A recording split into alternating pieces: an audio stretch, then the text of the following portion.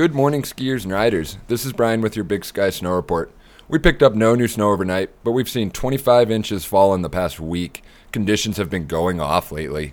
Today will be partly cloudy with a chance of snow showers. Snow is likely tonight and tomorrow. Temps will range from the high teens to 30 degrees today. Winds will be out of the west-southwest between 10 and 15 miles per hour, with stronger gusts possible in the alpine zone. Think snow, and I'll see you on the mountain.